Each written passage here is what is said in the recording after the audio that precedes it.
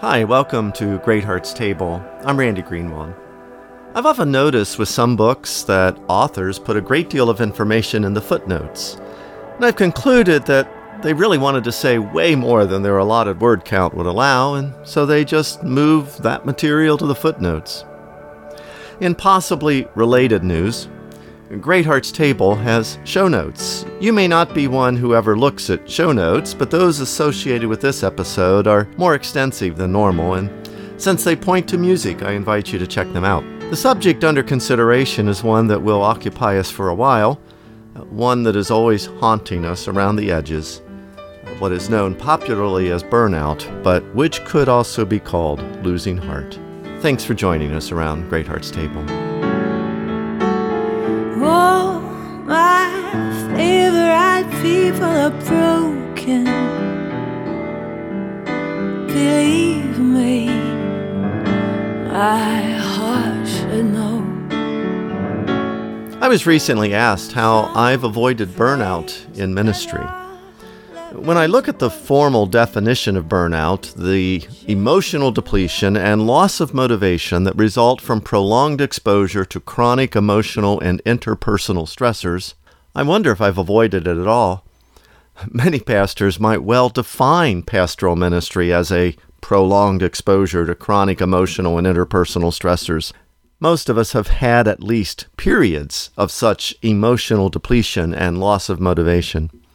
Feels like it comes with the job. But as many of you well know, it can be devastating and soul-destroying. It creeps in until we come to a place where we have no more energy to go forward. We try to push through such feelings, to put them aside, get out of bed, hoist our cross, and get to work, but we often can't. Our vision becomes myopically fixed on looking for an escape. We wonder if becoming a grocery store clerk, happily stocking shelves with product that doesn't resist or talk back, might be a better gig. Some make that move and leave ministry altogether. Others go through the motions of being a pastor, becoming empty shells of what they had hoped to be. The Bible calls this losing heart, and none of us wants to be there.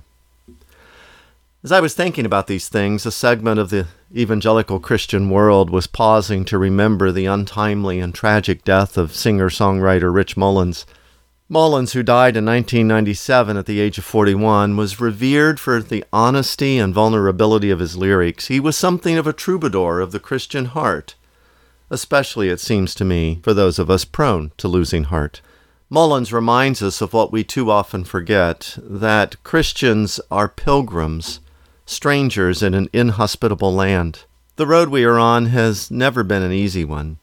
He says, "And on this road to righteousness, sometimes the climb can be so steep I may falter in my steps, but never beyond your reach."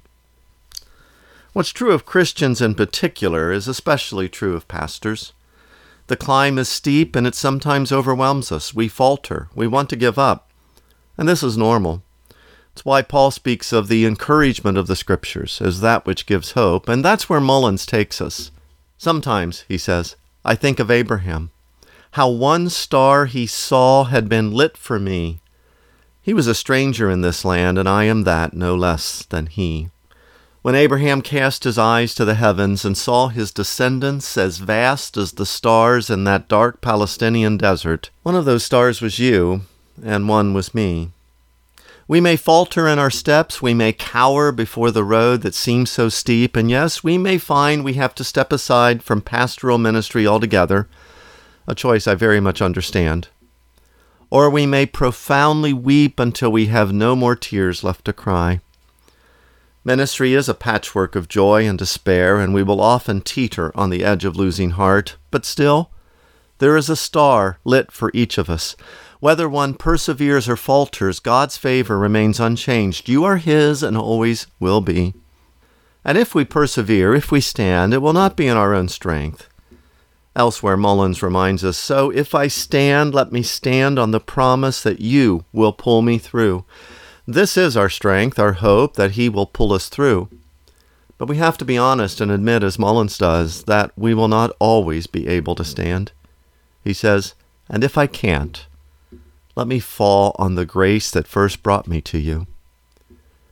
If you can't persevere, if you fall, either by sin committed by you or against you, or if by plain weariness, there is a place to land, and that is grace.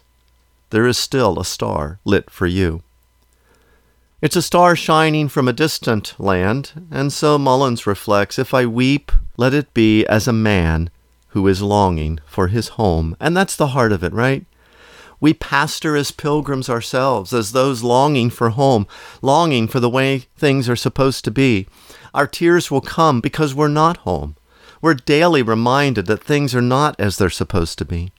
We weep as aliens and pilgrims wanting to be home. I'm weak.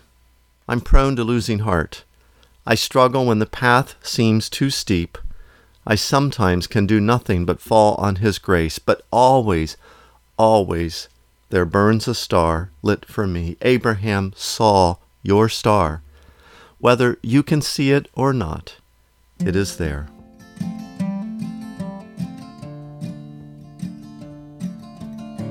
Great Hearts Table is published on the first, second, and fourth Mondays of each month in both audio and print format. Thanks to Over the Rhine for permission to use their wonderful songs, All My Favorite People and Called Home, and thanks to you for listening. I am Randy Greenwald, pastor of Covenant Presbyterian Church in Oviedo, Florida. Just shy of breaking down, there's a bend in the road that I have found called home.